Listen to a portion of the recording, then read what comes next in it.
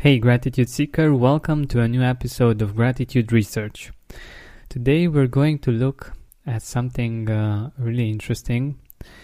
A team of researchers from the University of George Mason in the USA and the Polish University of Adam Mickiewicz wanted to see why do people prefer gratitude journaling over gratitude letters, and the influence of individual differences in motivation and personality on web-based interventions. So this is the name of the study. It's from March 2015. It has been published in the Personality and Individual Differences journal, I think. And they focus on what they found to be missing in this kinds of studies, the part about the motivation of people to participate in different gratitude interventions. In this case, interventions meaning the way that particular participant in the study chose to use this gratitude exercise, whether they wanted to do the gratitude letter or the gratitude journal.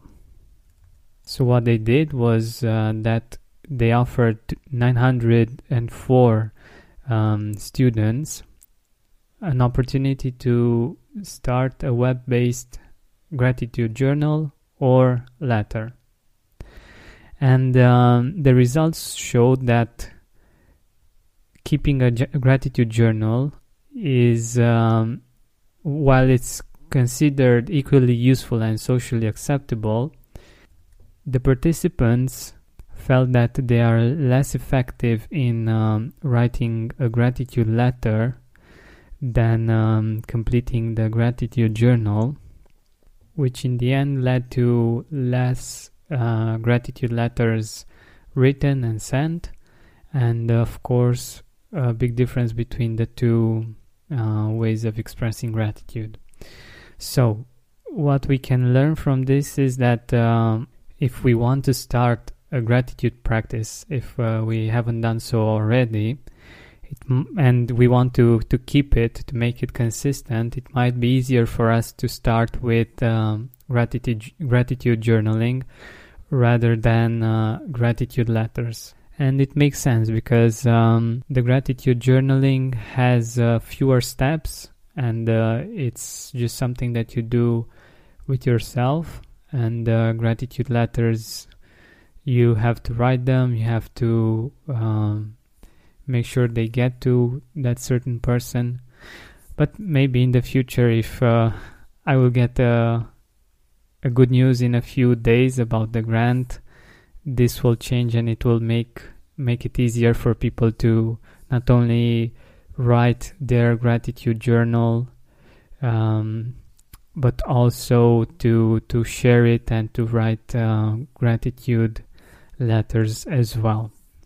Another find in this study that I think is really interesting and really useful for us is that the people that have greater dispositional gratitude expected the intervention to be easier, more beneficial, and socially acceptable.